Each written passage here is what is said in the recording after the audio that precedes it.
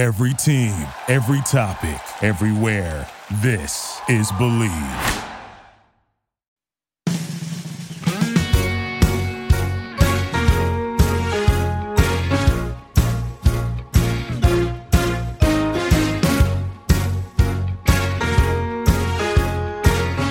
Welcome to Crush the Podcast, brought to you by the Believe Podcast Network. I'm Kirsten Lyons, and I'm joined by my cousin and co-host, Erin Raderstorff. And today we have someone on the podcast. You know her, you love her. It's Katie McGrady. She's back.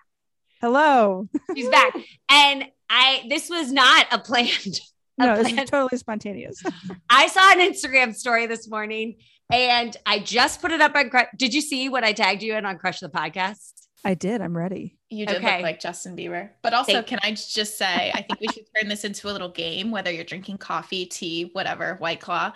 Take a drink every time that Kirsten calls Nate Ned, because she mixes Nate and Ted. And she calls him Ned all the time. And wait, really quickly, when I was like pouring my heart out to you the other night when I was texting you and like crying, did I call him Ned? Yep. And I You're did. a real fan. I was like, I don't care. That's wrong.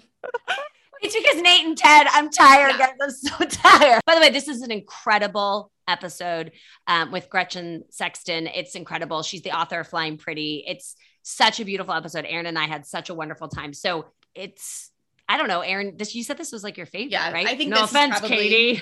Sorry, it's okay. Actually, Katie, yours is well, first of all, your story is such a roller coaster. It's great. It's great content, but it's also a beautiful story.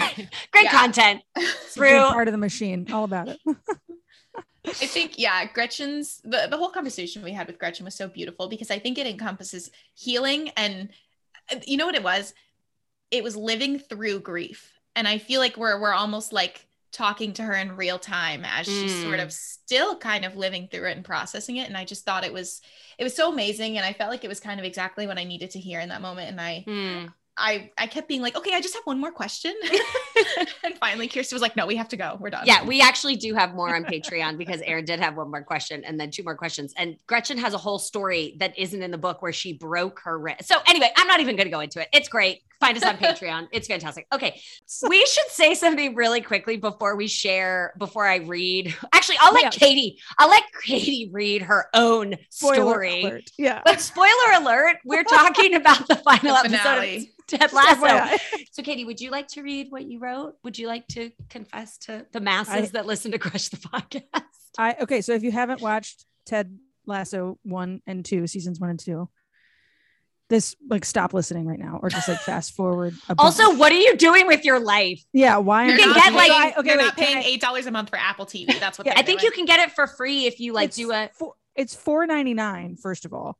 But if you don't have $4.99, I think you can do a 7-day trial. You can do a 7-day trial. 7 days. We binged Ted Lasso in 8 days. So just pay, we could have done it in 7, but we got tired one night. So just saying, we binged 22 episodes in 8 days because we were that committed to. So Ted Lasso season finale, I put up there, I hate Nate. Now I have to. Then you said that is all. That is all. That is all. I hate Nate. Now I need to qualify. Obviously, Nate's got issues. Ted's got issues. I hated him because as an aficionado of television and sitcoms, although Ted Lasso stopped becoming a sitcom, halfway point of season 2, they decided wait a second, we're just going to start doing 40-minute episodes and nobody's going to notice. And then we'll do 51-minute episodes and then we're going to add 2 extra episodes because Apple Plus was you need more. So they're like Christmas and Beard's going to go out in the town. Yeah. Beard's going to get, I thought it was none of that was real. I thought it was on shrooms the whole time. I'm still kind of convinced that maybe none of it was, but that's a whole nother conversation. I don't know. Television wise, it was genius what they did with his character.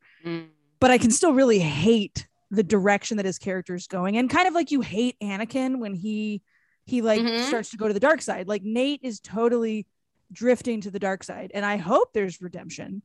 I also think that Nate from the beginning has been nasty and we weren't aware of it because we wanted to root for the underdog because Ted roots for the underdog. So I hate him because I think that he is a wounded man who went nasty rather than rose above.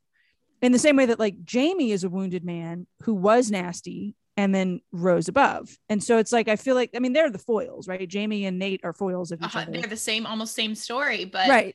Crappy dad, borderline abusive, if not like full-blown abusive, who see in Ted a figure that like fulfills a desire in their heart to be loved and affirmed. And Jamie is able to recognize that love and affirmation transforms him into a human being that's capable of existing on his own. And Nate was codependent upon Ted to the point of trying. I still think like the false nine was an attempt to sabotage the team and like not get them promoted. But I don't know a whole heck of a lot about soccer. Like, I'm not sure if that would have. Oh, so that's why I have a visceral rage towards Nate's downfall, because I really think that like I thought he was better than that, but I understand why they brought him in that direction for the character.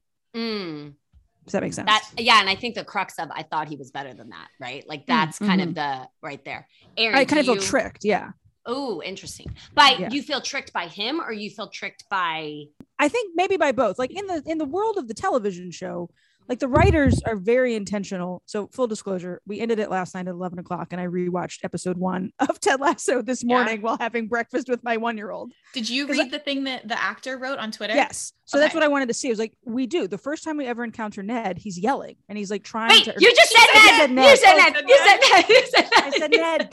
Dang it. Okay. So the first time we ever encountered Nate, he's yelling at Ted.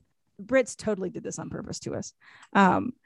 And it's like a corrective, like, let me show you how much I know. You're clearly an idiot. And I do think that they were always trying to set us up to believe that Nate was better than he actually is at the root of it. I don't know that's his fault. Like, he does have a crappy dad and there's a lot of trauma informing a lot of his decisions. But there's a point in season 1 when he gives the picture to Ted of him and he's like written on it. And he's like clearly telling him like, thank you for changing my life. I saw like, oh my gosh, like his life was utterly transformed by the kindness of this, he doesn't know him from anybody. Like, wow, like we're going to see an incredible relationship form here. And so then the show like messes with your head and like leads you to this place of that incredible relationship. And Ted is not without fault here. Like, I'm happy to dig into that too. But like, I expected more of a man who had, I think, been given so much, but he thought he just automatically deserved it because he's put in his time as the kit man. He clearly knows the most about soccer amongst the group until Roy becomes a coach. Rather than a gratitude of his heart for the opportunity, Nate responded with, it's about damn time. And I think people who just automatically assume, oh, I should have had that in the first place, why didn't anybody else give this to me before, will always drift into that dark side within his character, if that makes sense. It's the paradox that we always talk about that's like sort of in the same way as fame. People are like, well, they don't deserve to be famous, you know? And we watch it. When he's scrolling, his hair, like you start, when he makes the comment, like, don't you just ever want to be the boss? Did y'all find it interesting that the whole latter half of the season, all of a sudden conversations about the boss and who's in charge became like this underlying theme? And I mean, what would the world say? The person who wants to be the boss shouldn't be the boss. Yeah. But yet we're rooting for Keeley to become a boss. Like, we're rooting for Higgins to have a little more control. Like, it's really like, how does every person have a mastery over themselves? And Nate, I think, is incapable of mastery over himself. And so therefore will be a horrible coach for West Ham and will destroy the spirits of those guys and will get used. I think he's also being used. So almost the whole season, I kept saying to Aaron, I'm Nate. Like, I'm what could have been. And Aaron kept going, no, you're not. No, you're not. You didn't start saying that until he got the notoriety from that one play and he was scrolling. He was doom scrolling. Yes. And that's when to me, he wasn't doom scrolling. To me, he was scrolling, looking for the adulation, the love, the worship. Yeah, pride scrolling. I mean, more, he was to his detriment. Was more. Oh, I see. Yes, absolutely. And I think there were so many things that I saw, like, oh my gosh, like at the restaurant and trying to get that table and all the like thinking, okay, I got that table, then asking the girl's number. And then, it's like Gretchen at one point has this line. She says, looking back, I see how I was just grasping for love in all these situations in this episode we're about to listen to. And in this Ted Lasso world, you're watching, which is the real world, right? In terms of like, you just see everybody grasping for love. I think for me, I just kept seeing Nate and I kept seeing my ability because of my deep, deep wounds and what I was doing to try to heal those wounds. And I do believe that Nate is good at his job. And Katie, I really love what you said about like, if you go into it without gratitude, if you go into it with the entitlement, then nothing is ever good enough. And how dare they? Mhm. And I think that I went into my career, my acting career, with complete entitlement. Mhm. And it wasn't until I was beaten down and humbled to the point of like, I mean, Gretchen talks about it in this interview about like wine, the grapes being crushed. I mean, I was crushed, i.e. this podcast.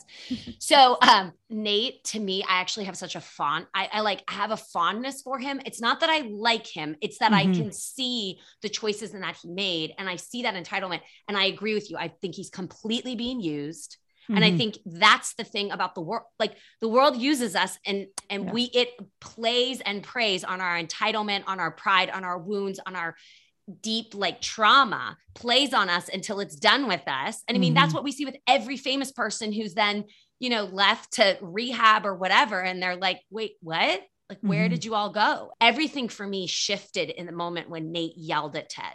Yeah. Yeah. Because he was yelling at I'm going to cry. He was yelling at his dad. Yeah. He was yelling at his father figure. And that was a man that Ted gave him what he needed. And the moment where he said, you shined your light on me and then you turned it off. And for someone who is so wounded to have their light, like somebody finally shine a light on them. And for them to then that is the hope. That's the healing moment. And then it gets pulled away. You realize, like we talk about so much, that was never the healing moment. Right. That was always a false God. And I had so many moments like that in Los Angeles where people would shine their light on me and be like, you're amazing. And like, I'm going to make this show. And oh my gosh, like Crushed was a show. Like it was a TV show. And it was like, first it was a one-woman show, then it was a TV show. And then this person was like, I'm going to make it. And we're going to do this and all these things. And then for him to forget about me was horrible, like absolutely horrible. What is so fascinating too, and this is kind of what I was sharing with my guts. I was texting with Aaron and then I kept calling him Ned, but I also have someone in my life who I am that mother figure for and who has lambasted me in recent times. And I could not shake that scene because I was not only Nate in that scene, but I was Ted in that scene. Yeah. And it was everybody's been in both of those spots. For me, when Nate was yelling at Ted, I mean, obviously like I'm watching Nate and you're just like, you're heartbroken that his character has drifted to the dark side. Yeah. Then when you listen to what he's saying and you drift back to like Ted is clearly trying to compensate in every area of his life for what he did not do with his father, which led his father to take his own life. That he's trying to tell people constantly, I appreciate you. I mean, do you ever notice that? Like, that's the thing that Ted says the most. I appreciate you. It's like Nate became so happy right now. Nate became codependent upon that from Ted. Ted thought our relationship is established enough to where I don't have to, Ted's not without fault by any means, but like when you also look at the context of he clearly misses his son, he's having these panic attacks. He's attempting to mentally process the trauma of his childhood. Right. And that's why he's so overly optimistic because he probably recognizes he's prone to depression too. I mean, it's a genetic thing. It's like factoring all that in, Nate gave Ted no room to be anything but a hero. And Ted plays that role really, really well. Like, I do think the Ted character has some problematic elements of like, happy-go-lucky folksy wisdom really only gets you so far. And then like you get crashed and burned and thank God you had that therapist there. But it's problematic positivity in a lot of ways. Yeah. Yeah. Like it's toxic to a point. Until he wins people over and they realize, oh, he's not perfect. I had a girl in college I went to, her name was Deborah, who was Ted Lasso in female form, like to the point of annoying the fire out of the second floor of Catherine Hall. And she and I got pretty close on our Rome semester. And she told me like, it was very much a Ted Lasso thing of like, I'm toxically positive. Her words, not mine. She said, because so many people in my family are so negative that I had to be the antidote. But Nate depended on it more than I think Ted was ever going to really truly be able to give him, and never grew beyond that. Even somebody that has healed in a good bit could, you because you notice when Beard calls him out, what's his first thought? Did you tell Ted? Like, does Ted know about this? Like, he never wants to let Ted down. The ripping of the Believe sign, I cried. Like, I shouldn't cry over a poster on a wall in a fictional locker room, but Tommy looked over at me. He was like, are you okay? I was like, no, I'm not. Nate has no belief anymore. He's crushed and he has to toxically like react and try to hurt Ted even more. It hurt me even more because it's like construction paper. It's like Yeah, it was this, like homemade. it's Yeah. homemade. It's not like he had some like printed, No. thing. It just It can't be redone, and they're going to tape it together and stick it back up on the wall. I mean, I do think what Nate said was true. Like, you left your son. Like Yeah. that's got it. That's going to eat away at Ted in a way that it should. I mean, right? Like, that was my first red flag when we realized, oh, like, your wife needed distance. It was like, ooh, but like, you ran away from your kid too, man. Like that. Ooh, uncomfortable. I think in the middle of, I have a lot of thoughts about Nate, which are surprisingly like 180 out from both of you, which is funny, but Well, go. Yeah. let me share this first. Fine. In his tantrum at the end, the part that got me was, I think he realized that this person who he really respected and looked up to was doing what his father did to him. So he is actively choosing to be away from his son, choosing to be distant from his son, which is exactly what his dad did to him. Yeah. And it's sort of this like, I can't look at you the same way. The part that I felt like was actually like had nothing to do with the rest of it, when he was like, it was almost like he was saying, you don't get to have a panic attack because you chose to leave your son. Do you know what I mean? Yeah. So here are my thoughts. That's separate. Here are my thoughts on Nate. I have notes. Okay. Well, because Kirsten was like, we're going to do this. We're going to fight Katie, and you and I are, and we're all going to fight. No, I thought I was fighting you two because I Right. thought you didn't like Nate. I have my hoodie on. I'm ready. Now this is very civil, guys. Lovely. I wish more things in our country could go like this. Go ahead, please. I'm referring to Nate as if Ted Lasso was real, not Nate, the character in a TV show who I know needs to have conflict. Otherwise there's no story. Right. I should preface that. To me, Nate is just deeply embarrassing, and he is so cringy, and watching him makes my skin crawl because he lacks so much self-awareness. Yeah. And that is super embarrassing to me. And that's why, Kirsten, every time you were like, I'm Nate, I'm like, no, you're not. First of all, Nate is cruel because he has no self-awareness. The way that he treats Colin, you would never treat another person that way.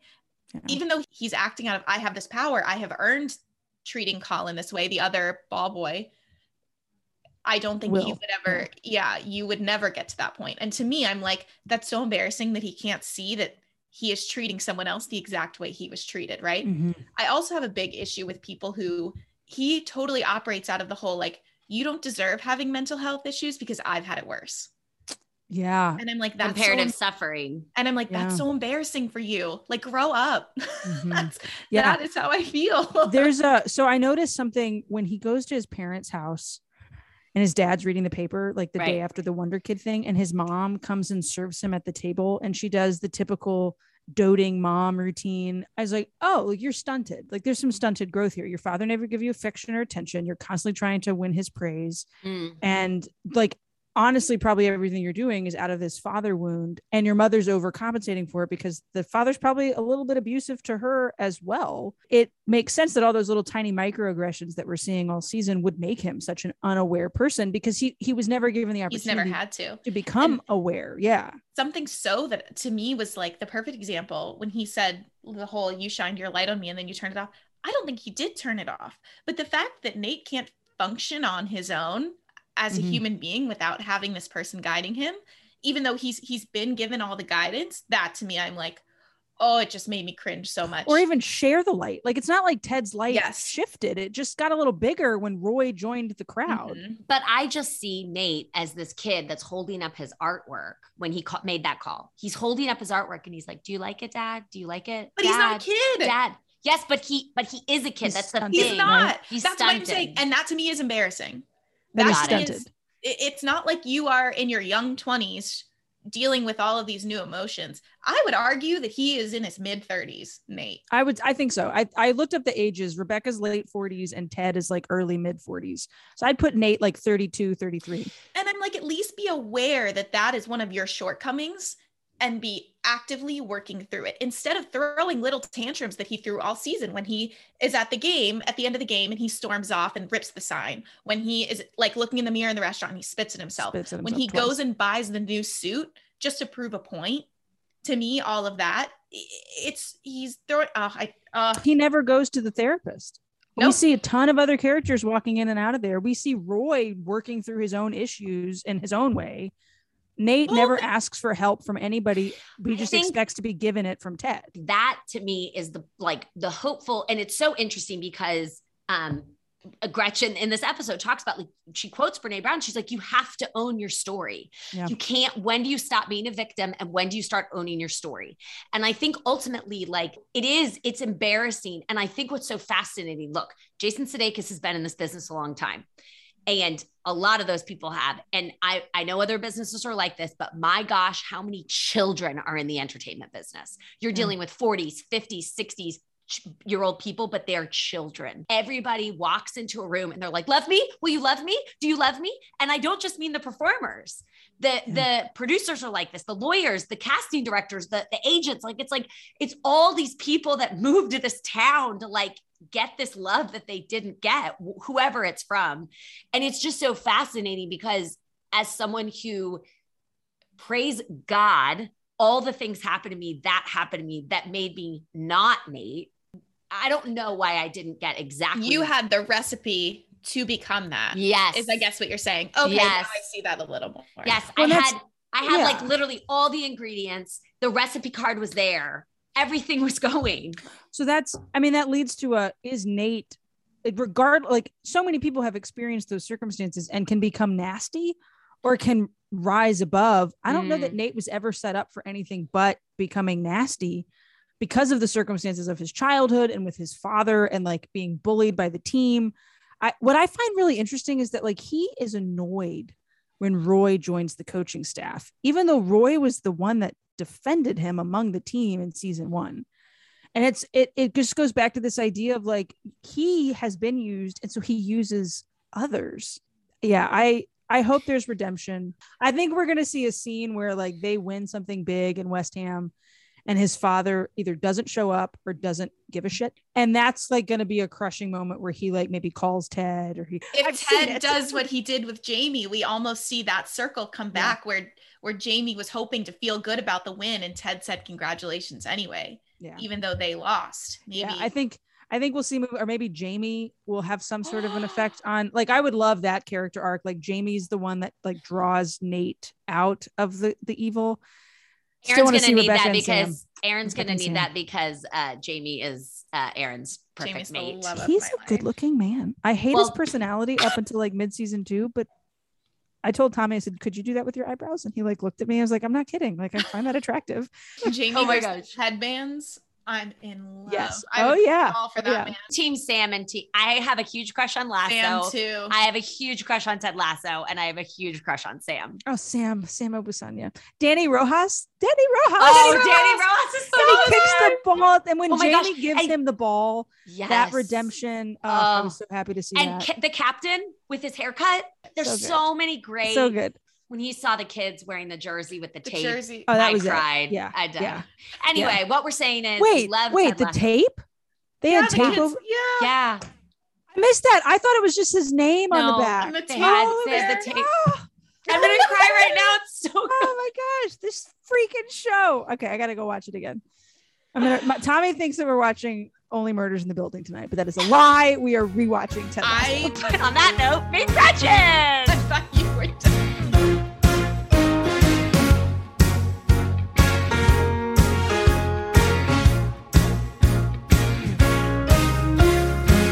Guys, I am so excited. We have Gretchen Sexton here.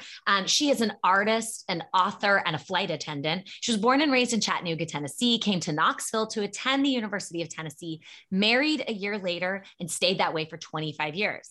Divorced. A year after the divorce, she became a flight attendant. And fast forward 16 years from that, and she's now here telling her story on Crush the Podcast. And as she put it, painting her brains out, which I am a little concerned about that, but we will get into that.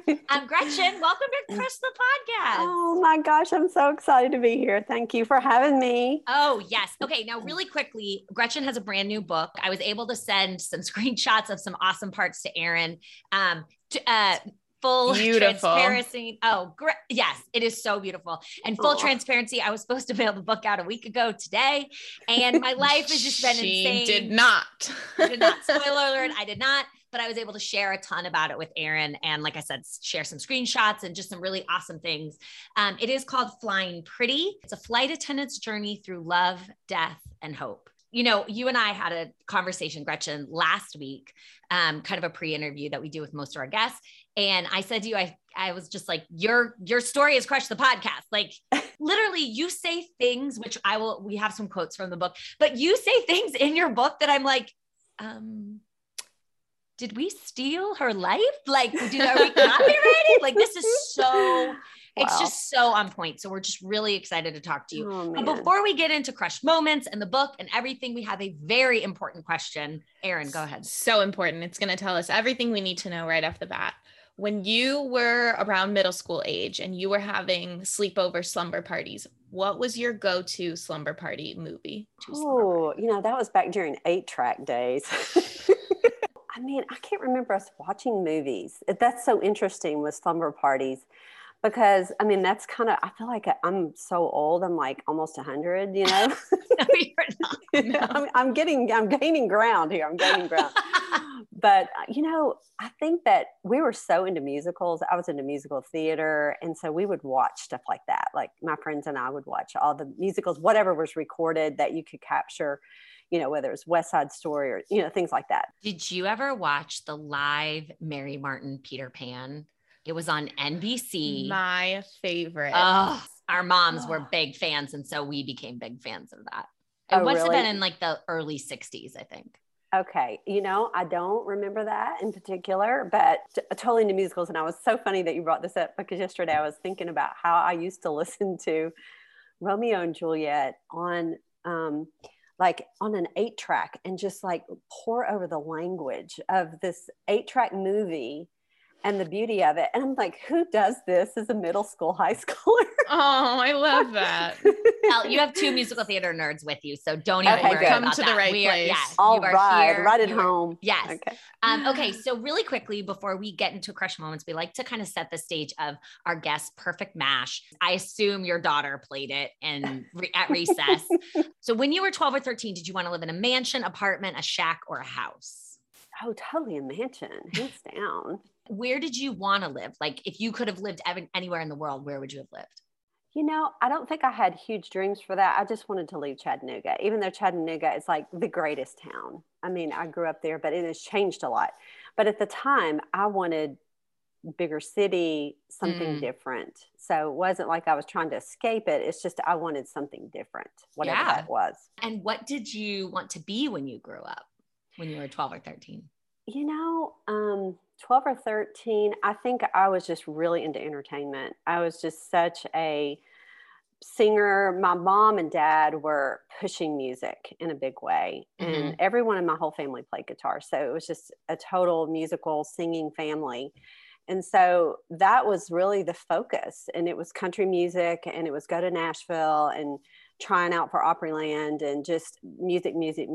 And, they really weren't that interested in my musical theater as much because that was a different kind of music. I think back then I was just thinking I wanted to be a musician, to be a country music singer, because, that's what I had kind of been groomed for, I think. I think it wasn't necessarily country music. It was like, busted flat in Baton Rouge, waiting for a train. It's like, it's that kind of stuff. Just I mean, I wish you sing on here. I don't know. You can 100% sing.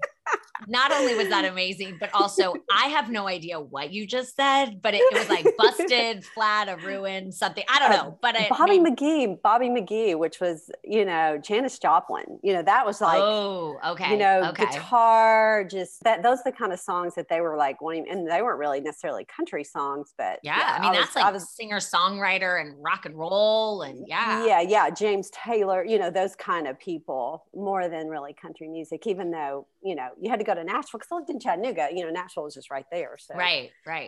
So, and who did you want to marry when you were like 12 or 13? Oh my goodness, Davy Jones from the Monkees. We were just talking about the Monkees yesterday. Talking about the Monkees. That's so funny. My first concert was Davy Jones, and I was just like starstruck. My dad took me. It's like you go to see the Monkees with your dad. It's hilarious. I think my mom brings up the fact that she got, if I remember correctly, she got a Monkees CD for her 8th birthday. You mean a record? Yeah, it must have been. I'm Like sure an she album? told it to me. Yes, but she told it to me as CD, I think, so I could understand. But yes, I think she got a Monkees record for Your her 8th mom birthday. also got a time travel flux capacitor and went into the future to get the CD. Brought CDs Yeah. back. Wait, well, I was on the 8-track, so she had to go back further for that one. I We need know. to go through how her mash turned out. Oh, yeah. Did you? Oh, yeah, you're right. I'm so sorry. I'm just so excited to get into the meat of the story, which is weird to say, meat of the story. Anyway, are you currently living in a big city or bigger than Chattanooga? Knoxville, so a little bit bigger. Yeah, Knoxville's bigger. Yeah. And were you a singer-songwriter, or are you a singer-songwriter? I did revisit that. Okay. But it was kind of at the end of my marriage, and I sang with the praise and worship team for a while at our church, which was, interesting because I had kind of filed that away. It was kind of one of those things that I grieved because I got married at 19. I was so young, and just had to decide, am I going to just let that go forever and get married and start working and start doing like wifey things, which is kind of what I chose to do, and let go of the music. So then after, 20 years, probably it was almost 20 years before I really started kind of singing again. So I did that. And I always liked harmony. I kind of like doing the back behind the scenes stuff. I didn't necessarily want to be an upfront. I liked the harmony and just trying to find harmony. So that was really fun. It was fun until other things happened. So, oh, interesting. Okay. I think also for other performing type people, just being on stage and being part of it is just as fun. I think sometimes, Yeah, it was. It was fun to be just a part of a band and all different kinds of music. It was different though because it was church, and I wasn't used to that. I was used to, I want to be the star, and I wanted to be the front person. And it was like, okay, how do you shift that mindset into, I don't necessarily want people to look at me. I, want them to see, the Lord and not me. And so it was definitely a shift. I had a friend who was working an event, and it was like a praise and worship thing. And there was a former boy bander who was trying to get his that kind of career off the ground. And he said they had to have so many talks with him because he was just so used to kind of flirting with the crowd and being a boy bander. And they were right. Hey, I get that. So cut it out. Yeah. Real quick. You're a married man. You can't be flirting with the crowd as you're singing about Jesus. Okay. It's real confusing for everybody involved. And did you marry Davy Jones at 19? No, sadly, I did not. I do think you might be a full foot taller than Davy Jones. I'm not sure. Maybe. Sure. I need to see what these guys look like. Davy went out with Marsha on No Brady way. Bunch. Well, on the show, right? Davy went out with Marsha on Brady Bunch, I'm pretty sure. I think he did. I think they may have kissed, and I feel like Jan was upset. But Jan was always upset, so I don't really know. She could have been upset about something else. I don't know. She wore weird. Which one was he? Is it kind of too blown out? He's the smallest one. Yeah, he was. He was just super cute. Was he British? I don't remember. He may have like he was. I just remember the Beatles. They talked like this, but I feel like Davy Jones used to talk like that too. I don't know. I might be totally making this up, and he might be American. And I'm sorry, Davy. Let's see. Hold on. Wikipedia will tell us. Oh, he was. He's English. I can envision him being at the door of the Brady Bunch house and picking her up. And I think that might be the episode where her nose got hurt from the football, but I might also be blending what happens 16. that episode. Well, because I'm also thinking about the Brady Bunch movie, which was a satire on it, which I got. Sure, Jan. I know. And I got it grounded because I said I went to see it, but I wasn't allowed to see it because it was PG-13 and I was 14 and I wasn't allowed to see PG-13 movies without my parents seeing them first until I was 15. But I swear on the marquee, it said PG. So I bought the tickets and my mom I snuck in some of those too. My mom drove me up to Lake Forest Mall and was like, let's look at this marquee. And I'm pretty sure it said PG-13 and I'm pretty sure I was lying to her, but I honestly can't remember. I can't remember if I was trying to pull a fast one or not. I just know I saw it. And I love that your mom was like, let's fact check this and just drove you all the way back up. 100% Mary Pat was always like, oh, really? Is that what you're saying? Let's just rewind the tape and see what was said. Okay. So really quickly, before we get into your crush story, what I think is so beautiful about your book is it really takes us I mean, it's an autobiography about your life. And it's so honoring to the people that are in your life, whether those people hurt you or not, which I think, you and I talked about this before, but I think it's really respectful. It's really honoring, and it's really sharing your story and the vulnerability that you went through, but also really, like I said, honoring and respecting those people. And I like reading stories like that because it feels like there's a lot of healing that's taken place. And you can kind of come around and see it from a different angle. It also feels, and we talk about this a little bit, it's a bit of an ellipses. It's a little bit of a ... Like, it doesn't mean when we're on a healing journey that we're fully healed. It just means we're in the process of healing, which I think you speak about a lot in the book as well. So what happens when our dreams are shattered? When we don't get that job with a legacy carrier? When you're furloughed? When God doesn't answer our prayers for healing, addictions aren't broken, spouses don't come back home, or my deep gut uttered cries to God feel as if they've fallen on deaf ears. Your imagery, you are a flight attendant. And so much of this book is through the lens of that, and a lot of your chapters and just like the visual of kind of how you create the story. But I just kept going back to this one paragraph. What happens when our dreams are shattered? When we don't get that job with a legacy carrier? When you're furloughed? When God doesn't answer your prayers for healing, addictions aren't broken, spouses don't come back home, or my deep gut uttered cries to God feel as if they've fallen on deaf ears. And I think what was so beautiful about that is because you answer that in this book. You tell that story. You tell that story when the things that you desired and you wanted didn't happen, and how it can be so much more beautiful, which is this podcast. So if you want to set the stage for your crushed moment, and I will just kind of let you take it away. Wow. It's a hard question because I don't know that there was just one. I think there was probably three, but starting with the divorce, which was devastating after 25 years of marriage, and just thinking that was going to be my forever love and my forever life. And, the turn in the road and the diverted plane that went to a different place was it really did take me down. And I think that, that was crushing. It was totally crushing. Second was a relationship with a guy that I met at work and dated off and on for several years, and had put so much hope in that. I think, I just really wanted that to work. And I was writing this amazing narrative that was so awesome about how it was going to work out with him. And it was good. It was really good. And then it didn't happen. And so honestly, that crushing was worse in a lot of ways, because I think my heart was way invested, and it made me have to rethink my marriage and rethink, what was I really married to? Was it just to the concept of marriage? Was it, what was I really after, and I think I did want that Norman Rockwell house and that Norman Rockwell life, and that for our kids to have grandkids, and then, to spend those days on the beach watching them run and frolic in the sand. I did want that.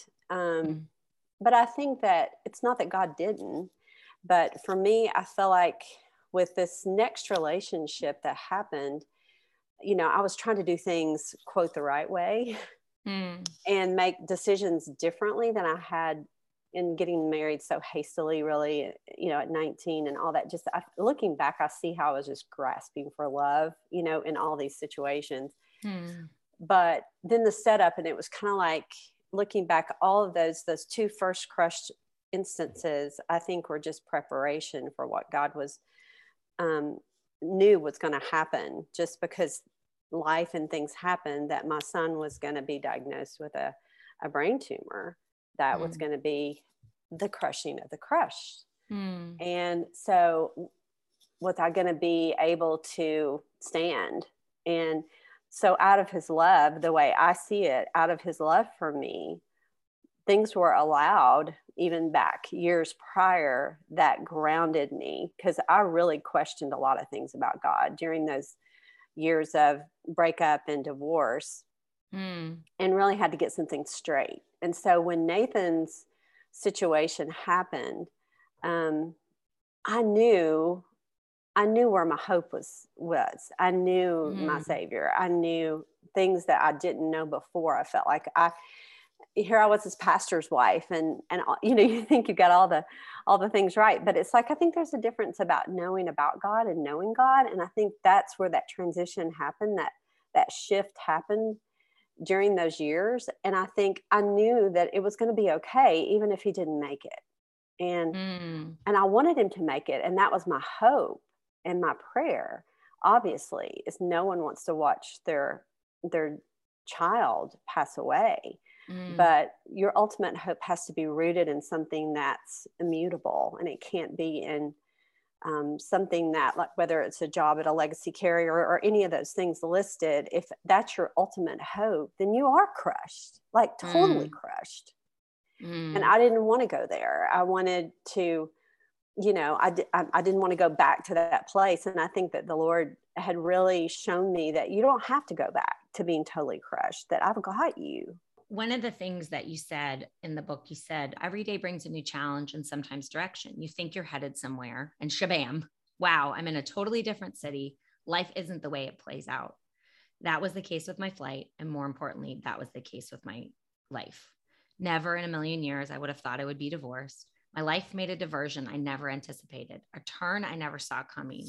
It wasn't pretty, and it's painful to recall. I mean, honestly, it's incriminating to look at who I was at that point. I got married so young, and I'm like, what am I going to do? How am I going to get insurance? How is this going to play out? So, I mean, initially, I think I was worried about survival, like just surviving all of the days, and how was I going to do this? And life is going to be so radically different. It was a loss to lose him, no doubt. And it was devastating, but I think I was so afraid of there's other fears that can trump the fears that you're in, And I think sometimes those fears, they supersede, which is kind of crazy, because you think you should be so worried about this, but really you're worried about, oh my goodness, what am I going to do? I don't have a college degree. I became, hyper focused on the fact that I, didn't have the ability to really make enough money to survive.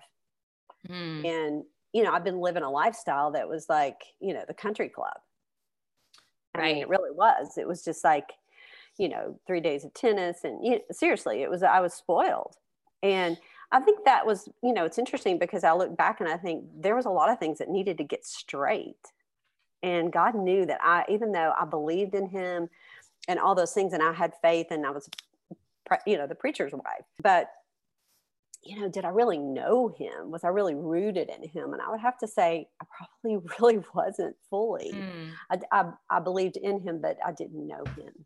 You talk about kind of this architect, right? The structure. 5, you actually quote C.S. Lewis. Imagine yourself as a living house. God comes in to rebuild that house. At first, perhaps you can understand what he is doing. He is getting the drains right and stopping the leaks in the roof and so on. You knew that those jobs needed doing, and so you were not surprised. But presently, he starts knocking the house about in a way that hurts abominably. Abdominally? Wait, what? You got it. Abominably, like an abominable snowman. You're welcome, people. Yes. I'm a reader. And does not seem to make any sense. What on earth is he up to? The explanation is that he is building quite a different house from the one you thought of. Throwing out a new wing here, putting up an extra floor there, running up towers, making courtyards. You thought you were being made into a decent little college, but he is building a palace. He intends to come and live in it himself. He's so brilliant. I want to quote somebody else you quoted, which Erin's going to be really excited about. Is it Brene Brown? Yeah, it is. She's a girl. I was listening to her podcast right before we started this. Go on. Owning our story can be hard, but not nearly as difficult as spending our lives running from it. Brene Brown. And I can only speak for myself, but I look back at who I was even like 10 years ago, 5 years ago. And for me, it's like, as the kids say, it's cringy. It's cringe. Like, oh, it's so cringy. You look back and you're like, who is that? Who, like, oh, it's awful. It's the worst feeling.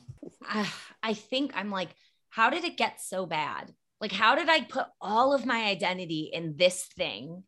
And it's true. It's like, when those things that we put our identity in, that will always fail us. They'll always fail us. When we put our identity in that and then it does fall, it is so crushing. And something I think that you do so well in this book is that you own your story. You really You have own it. to. I mean, I feel like there's no way out until you do. It's like that. You have to realize that. Wait, can you just say that one more time? Because that is so like, there's just no way out. And if you just stay in that victim mode, it's like you will always be in a victim mode. I mean, it's like, what did you bring to this party? Where you look at yourself, as Brene Brown says, you know, do the work. Do the work. You got to show up. You got to show up. You got to do the work. And it's painful to do the work. I mean, I'm a big believer in counseling, and my counselor, oh my goodness, I don't know what I would do without her. But I mean, she is just an angel. But, you know, it's a lot of years of really probably years and years and years of gaining this one little thing. And it's knowing who I really am and my worth and who I really am as God sees me. That is it. That is the key to the whole life to me, is because if I can really see myself as valuable and that how he sees me, then all that running after all the stuff that I've run after, these other gods that will never, ever deliver what I'm after anyway. I mean, it's all good. It's like, once I realize that, then I can live out of that. And yeah, I failed, and I did. And there were times even when after the divorce that, you know, I beat myself up for a long period of time. I would say there were several months of where I thought I should have done this better, this better, this better, on and, you know, until finally one of my girlfriend's husbands said, enough, move on, carry on. You know, you've got to move out of this. And yes, there were things that you did that you shouldn't have done. And, you know, everybody's at fault here, but the book itself, I really wanted to focus on not, you know, what he did. This is not a tell all. This is not what I did, what he did. It was like, this is how it affected me emotionally. And this is the process of kind of moving through those waters of emotion, and then putting every egg in the basket of the second relationship known to man, and couldn't get them back. You know, it's like, where I've got to get my eggs back in this basket. And I mean, I handed them all out. I thought he gave me his eggs, and it's like, I came back with no eggs, you know, and I'm like, I got his, I don't have mine. It took a while. That was really hard, because my identity and everything was, you know, I made different mistakes the second time. So now I'm terrified. It's like, could you date? You know, you haven't asked that question. Well, I mean, I haven't really much, because I don't want to pick. I must be bad at picking. You know what? Okay. As someone who has been through her very many trials, different than yours, was not married for 25 years, but some similar trials, but also just as someone who is, I mean, I look back and it is hilarious. I remember my therapist said to me, this was probably like 6 or 7 years ago. I don't know if I shared this on the podcast, but we were talking about, you know, my themes of rejection and my wounds of like abandonment and rejection, and just all these different things, and relationships and family and friends and acting. And she goes, she's so funny. She goes, you know, it's interesting with all of your wounds of rejection that you chose to become an actor. And it was almost like, you just stepped into the most abusive, like, what are you thinking? Right. And it's so funny, because I can look back and see how it was almost like California, Los Angeles acting, going back to the C.S. Lewis quote, here I am putting up the house thinking, I'm so great. Look at me putting up the house. And God's like, here's a wing. I'm taking out this drain. Right. And I think it was almost like, for me, those were the things I had to go through for him to dig deep the roots of the wound. And for other people, it's other things. And I don't know. I think as I've gotten older, I've just realized, like, I can't trust myself in some ways, but then in other ways, I actually really, really can. And I think when I can, it's when I can see my triggers or whatever, what have you, the wounds, whatever, I can be like, oh, this is why I'm feeling this way right now. Mm-hmm. And then it's almost like, if I'm owning my story, then making those choices aren't as scary, because I'm not hoping in the story, I'm hoping in God. And so I can step out and take those tiny little risks, and it's okay. Yes. Agreed. I also think through some of your crushed moments, there's almost this common thread of thinking that you did the work and you rebuilt the right way, and then it's almost the feeling crushed of, okay, we're back to the drawing board again. Like, am I even doing this right? Like, why am I even doing it? You know? And then it's like something comes out of left field that you feel like you're supposed to be ready for, because you're like, oh, I did the work. I went through this. And then either it still hurts because you've convinced yourself like, no, I'm ready for this. I've been through it already. Or it kind of knocks you back on the ground and you're like, what? I'm not getting up again. Do you know what I mean? It's sort of that feeling in rooted in that crushed moment is almost like, I don't know what I'm doing, you know? Yeah, absolutely. And I think that when it got to Nathan and realizing where we were with that, there was this really pivotal moment. I mean, I think it took a while to absorb what was going on because this tumor was the size of a baseball. It was huge. And I didn't really realize that for probably a week. I mean, I didn't understand the enormity of it until we shifted him back into Knoxville to see a doctor here. And he was about to be released, but we were trying to decide, you know, what were the next steps. I remember this moment with he and Elizabeth and just him laying there. And I was like, all right, this is what we're dealing with. And are you guys willing to fight? Are you willing to really step into what's going on? I mean, you can curse God and die, or you can say, I don't know where this is going to lead. I hope that I can persevere through it, but you have a choice to make. It's a fork in the road. I mean, either you give God the finger or you go, okay, I'm going to lean in and I'm going to trust. And I don't know what's going to happen or if I'm going to live or not, but I'm going to trust him, because living doesn't equal that, you know, he's faithful. It just means you don't know the answers why, if you're going to live or die. And so he chose to lean in. And so then I watched him become this amazing man, you know, everything you would pray for your whole life, for your kids to become. I watched it happen in a matter of years, just this transformation. It was beautiful. It is such a story of hope.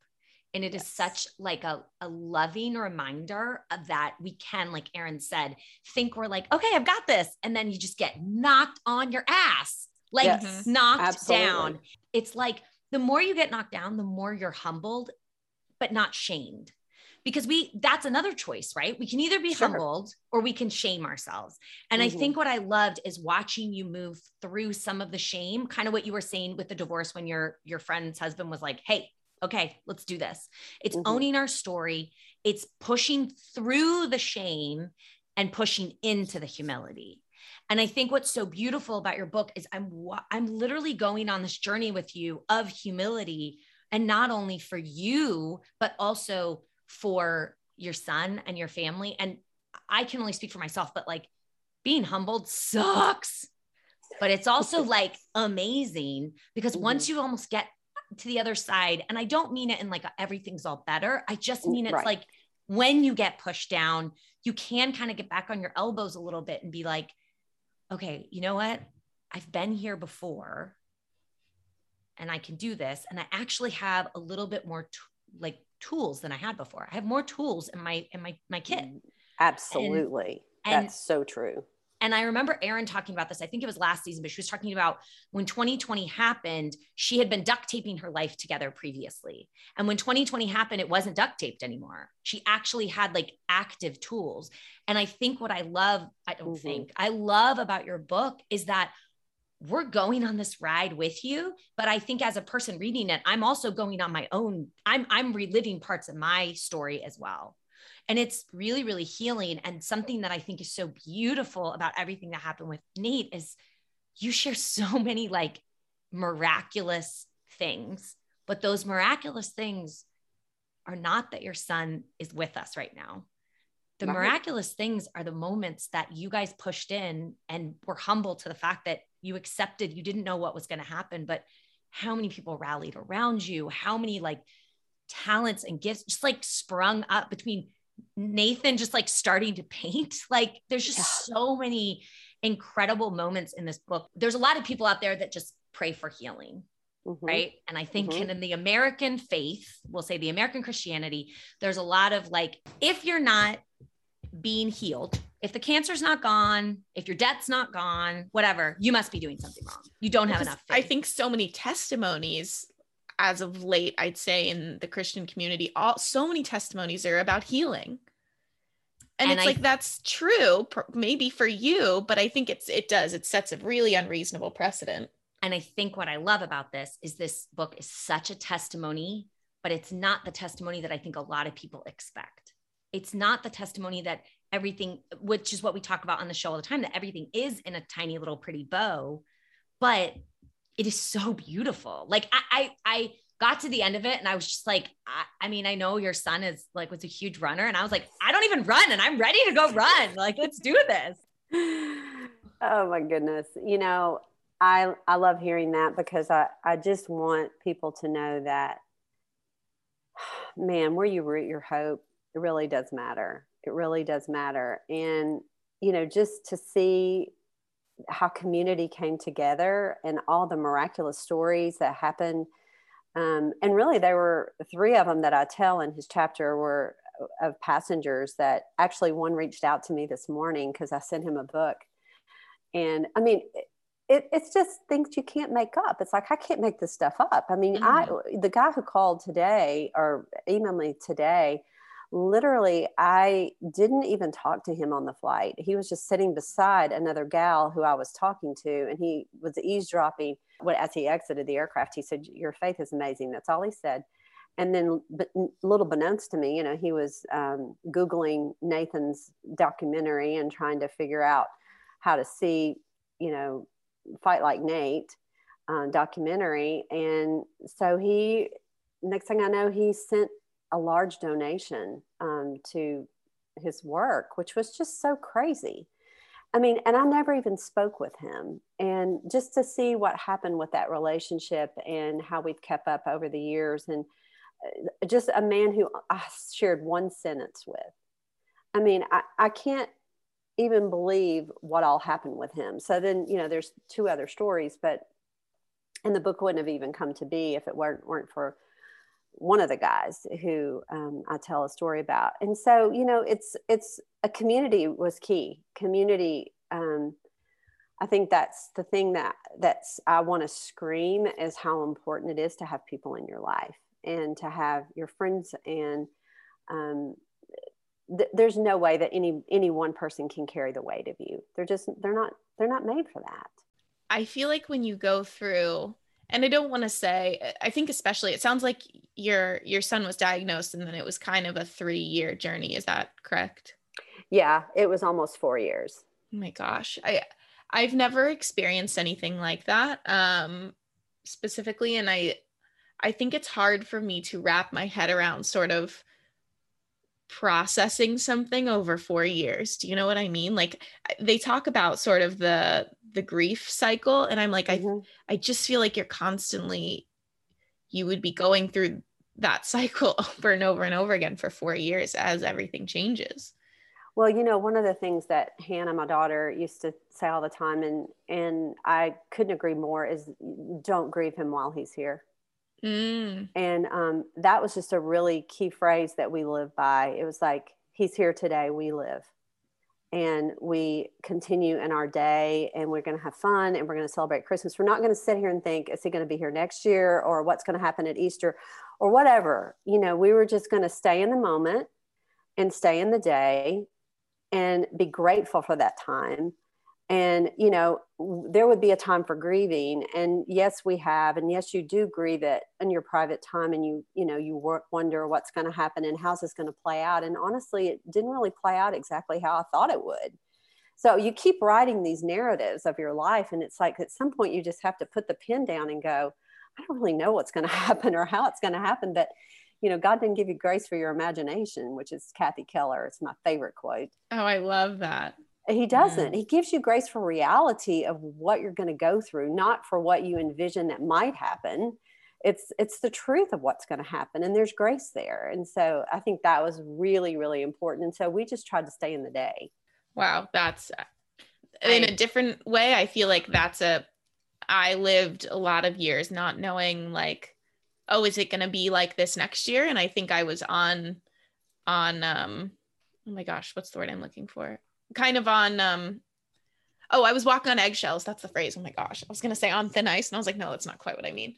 But I was walking on eggshells for a lot of different things, wondering, is it going to be like this next year? And had I had that little piece of advice, just like live it while you have it, I think a lot of different things would have felt differently. That's beautiful. And that's your self-talk. You have to keep that self-talk is important, you know, because we would all fall into not living in the day at times. And then I would have to be reminded, you know, stay in the moment. Don't write the story. You know, there were these little phrases that I would just keep repeating to myself. What were some of the best ways that your close community, like your close family and friends, were able to help during something like that? Because that's something that I really struggle with, because I never want to help in a way that I'm very much like, I never want to say the wrong thing. So sometimes I just don't say anything at all, which is totally wrong. It's such a great question, because I think, you know, we talked about that some too, because people really don't necessarily know how to respond. And there's like this elephant in the room too. And, you know, they kind of dance around it. But,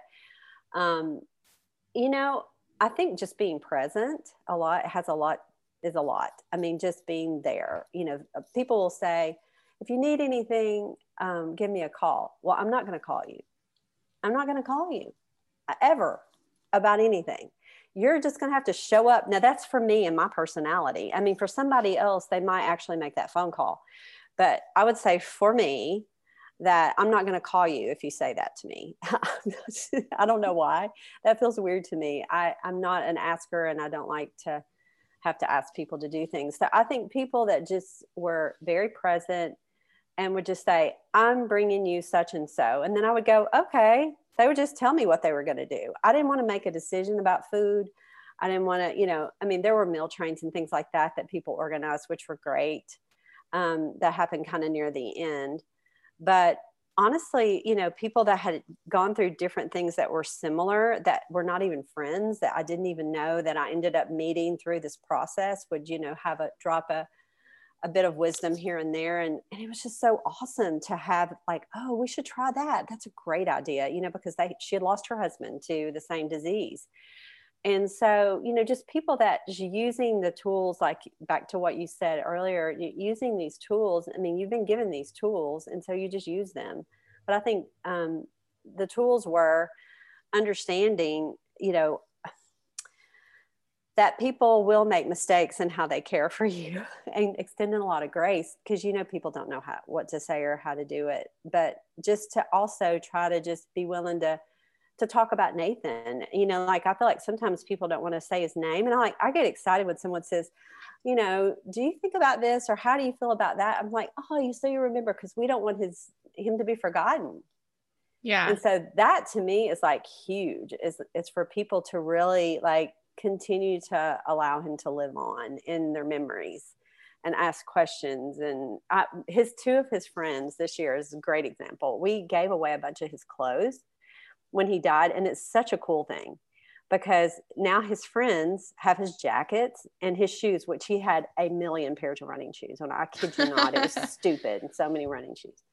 So those who were the same size as him were like, jackpot. So, well, two of his friends every year they climb this mountain out in Colorado. And so they, you know, take a picture of the shoes, and Nathan goes on this hike, you know, with it. And it's so sweet. It's so sweet.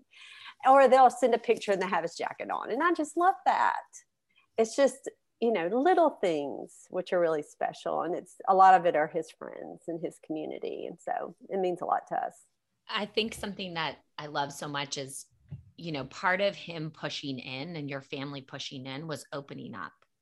And, you know, that's not for everybody, but I remember reading updates, and I remember watching Fight Like Nate, and, you know, Ellis was how many years ago? He's been gone 2 years. It'll be 3.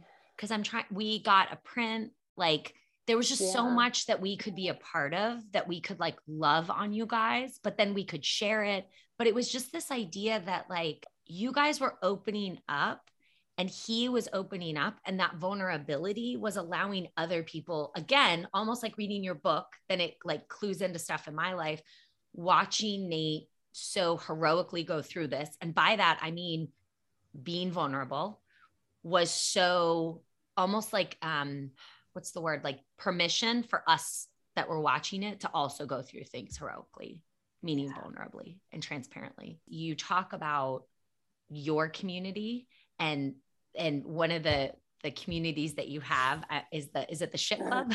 Yeah. Oh yeah. Aaron's face was this? like, Aaron's like, I'm sorry, what? And this was post-divorce, right? This kind of came about. Yeah, this was after divorce. Yeah.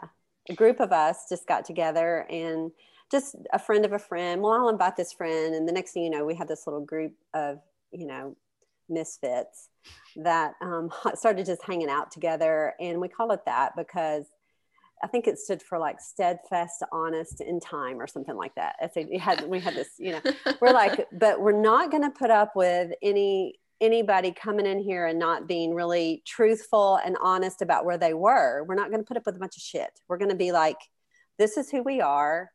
And, to be willing to be made willing, to be taught, to do life. And it was just a great group of friends, of which all are married now, except for two of us.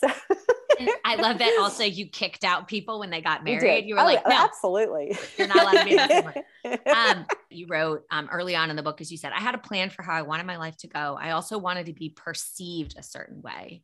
Yeah. And what I thought was so interesting about the shit club, or SHIT, is I think you got rid of that.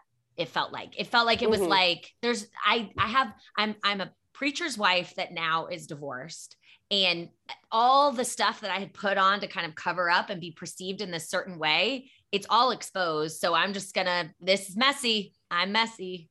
Yeah. It wasn't so easy for anybody to share, but we would get into some heated discussions sometimes. We would listen to a sermon or talk about something spiritual, and it didn't always go really well.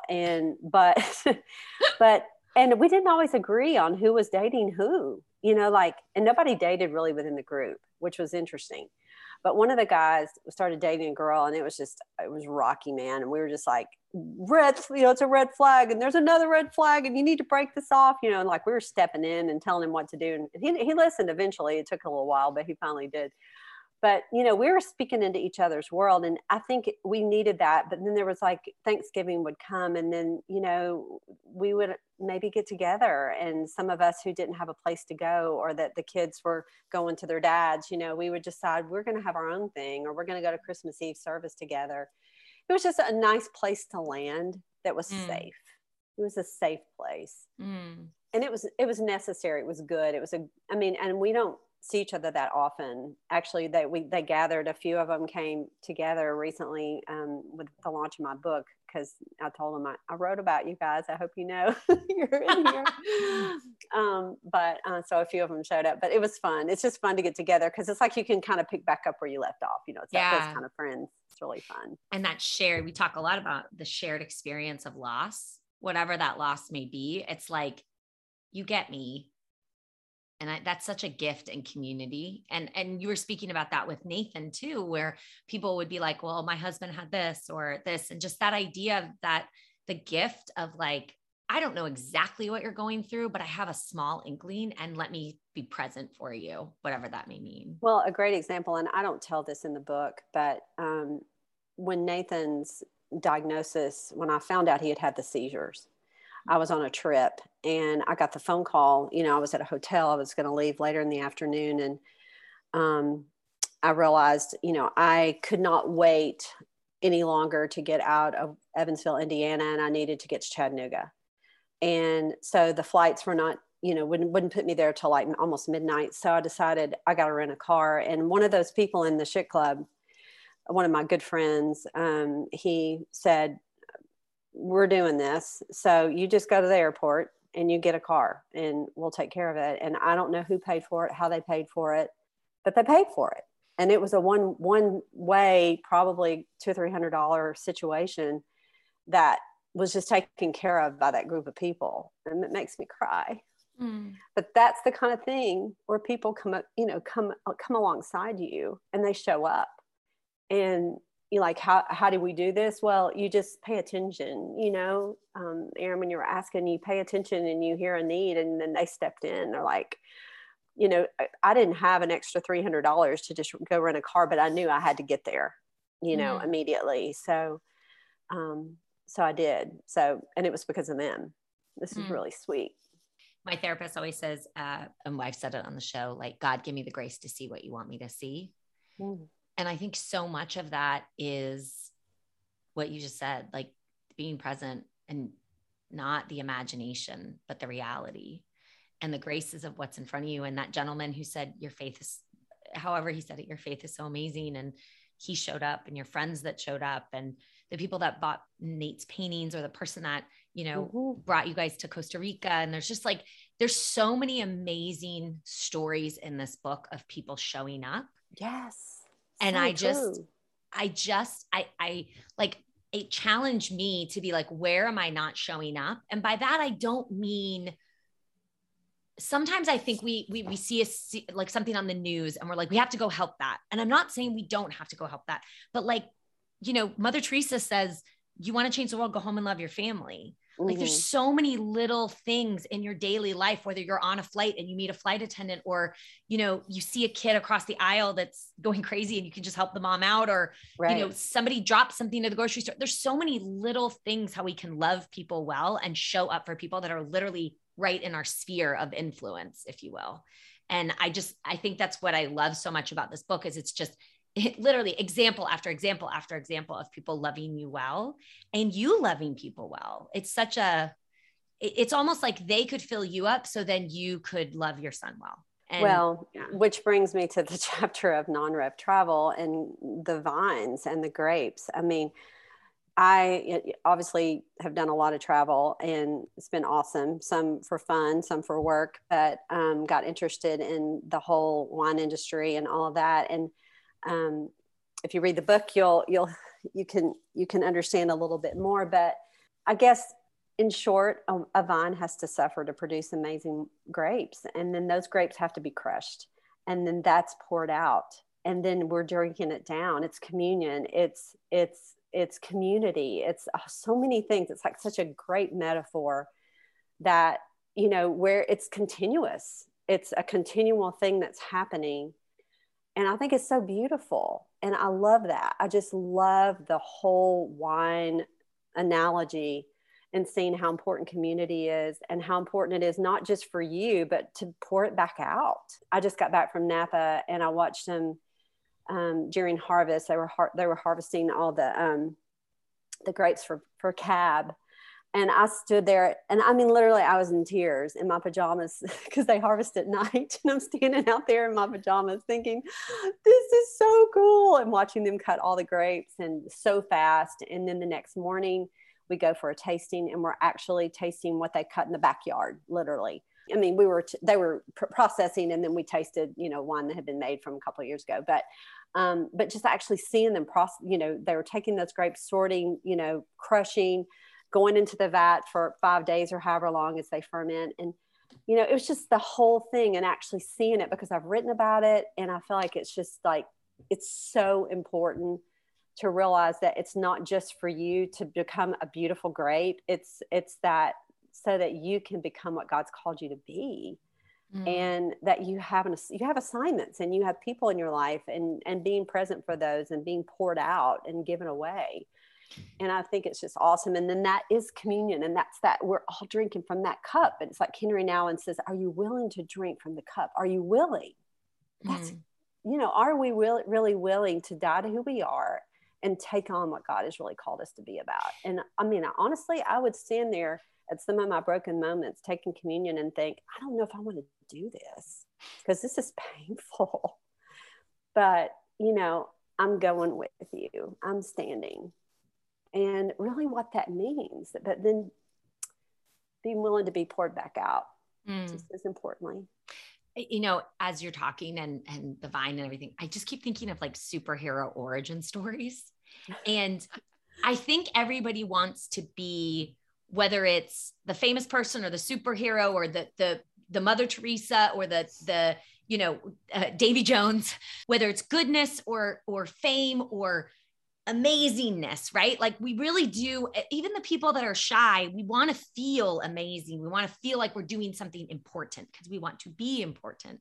And what's so interesting is like what you were just saying, like the vine has to suffer, then it's a beautiful grape, and then the grape has to get crushed. I think we're sold this, like going back to kind of this American version of faith, we're sold this thing that everything's going to be awesome if you just believe. If you just do this one thing, Just do everything will this. be fine. If you send me this check so I can get a private jet. No, if you do this, everything's gonna be great. You're gonna have all this money. You're gonna have wonderful clothes and all this influence. Also, we should note that that's not specifically American Christianity. That's just like the American That's the ideal of you're right. do this thing and you'll get this. You'll get this. It's meritocracy, right? So it's the American dream. You're right. I agree with that. And so I almost feel like if we could prepare our kids when they come out of the womb to like, let's get a superhero origin story. Like, let's look at the real picture of how this guy or this girl got to this place. And it was a lot of suffering and crushing.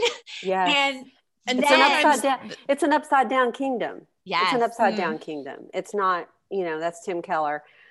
And I quote him a lot in the book, but it's an upside down kingdom. And the way up is down. I mean, it's crazy that it has to go that way. It doesn't seem to make sense, especially in how the world lives and how, all these ideas that are being pushed upon us as far as how we should live our lives and what's going to happen if we do these things right. But I also think there's this idea of like, your suffering was for this reason. Your trauma was for this reason. And it's like, no, sometimes it just happens. That's right. Like it nothing has to grow out of it for it to be worthy of being grieved. And I think there's sort of this fairy tale of like, she had the evil stepmother and then she got the family she always dreamed of. Like, right. Sometimes that stuff just kind of happens. Yeah, exactly. I mean, sometimes people just die and you don't really know what purpose, but that's the thing. Like, I feel like that there's definitely beauty from ashes with my life, and I don't have all the answers, but I know what it's not. It's not because God doesn't love me.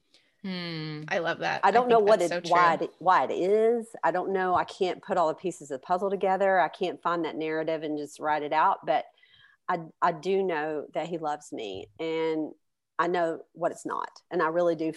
I live by that. And so I just wait and see how he takes the beauty, how he takes the ashes and makes beauty, because he does it over and over and over. You see it all through the book. And so it's like, I don't really know, like from here on out, I didn't want the book to just be like a memoir, because I feel like that's I'm at the end of my life, and I am almost 100, but hopefully I've got a few more years to live.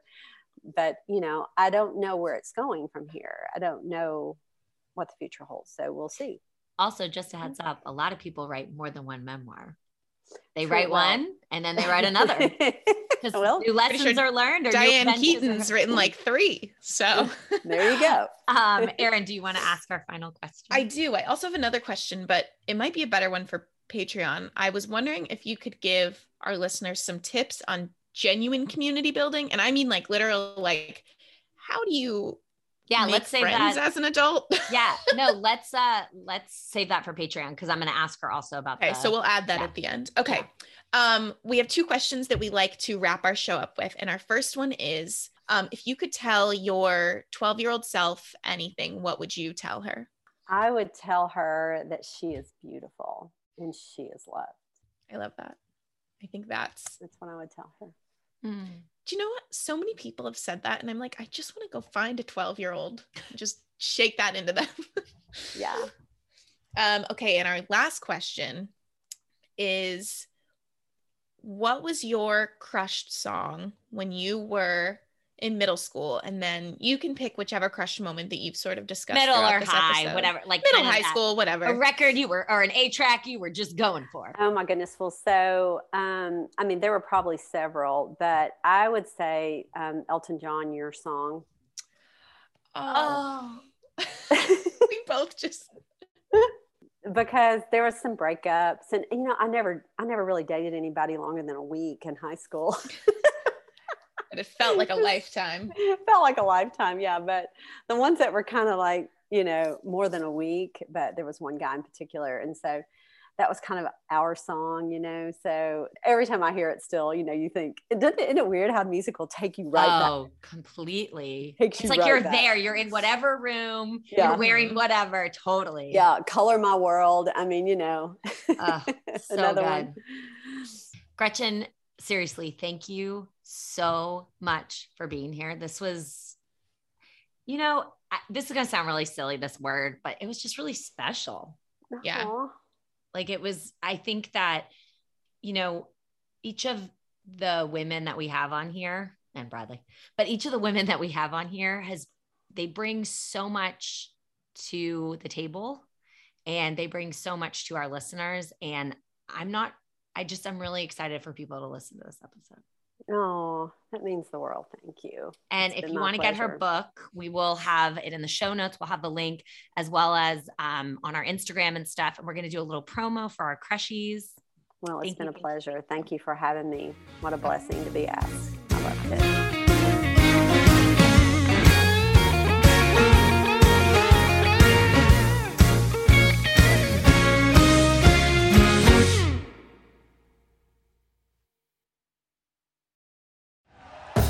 Thank you for listening to Believe. You can show support to your host by subscribing to the show and giving us a 5-star rating on your preferred platform. Check us out at Believe.com and search for BLEAV on YouTube.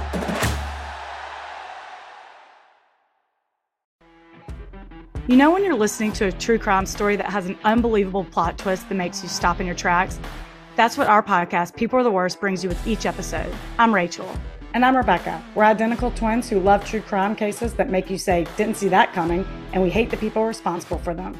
Listen to People Are the Worst now on Apple, Spotify, or wherever you get your podcasts.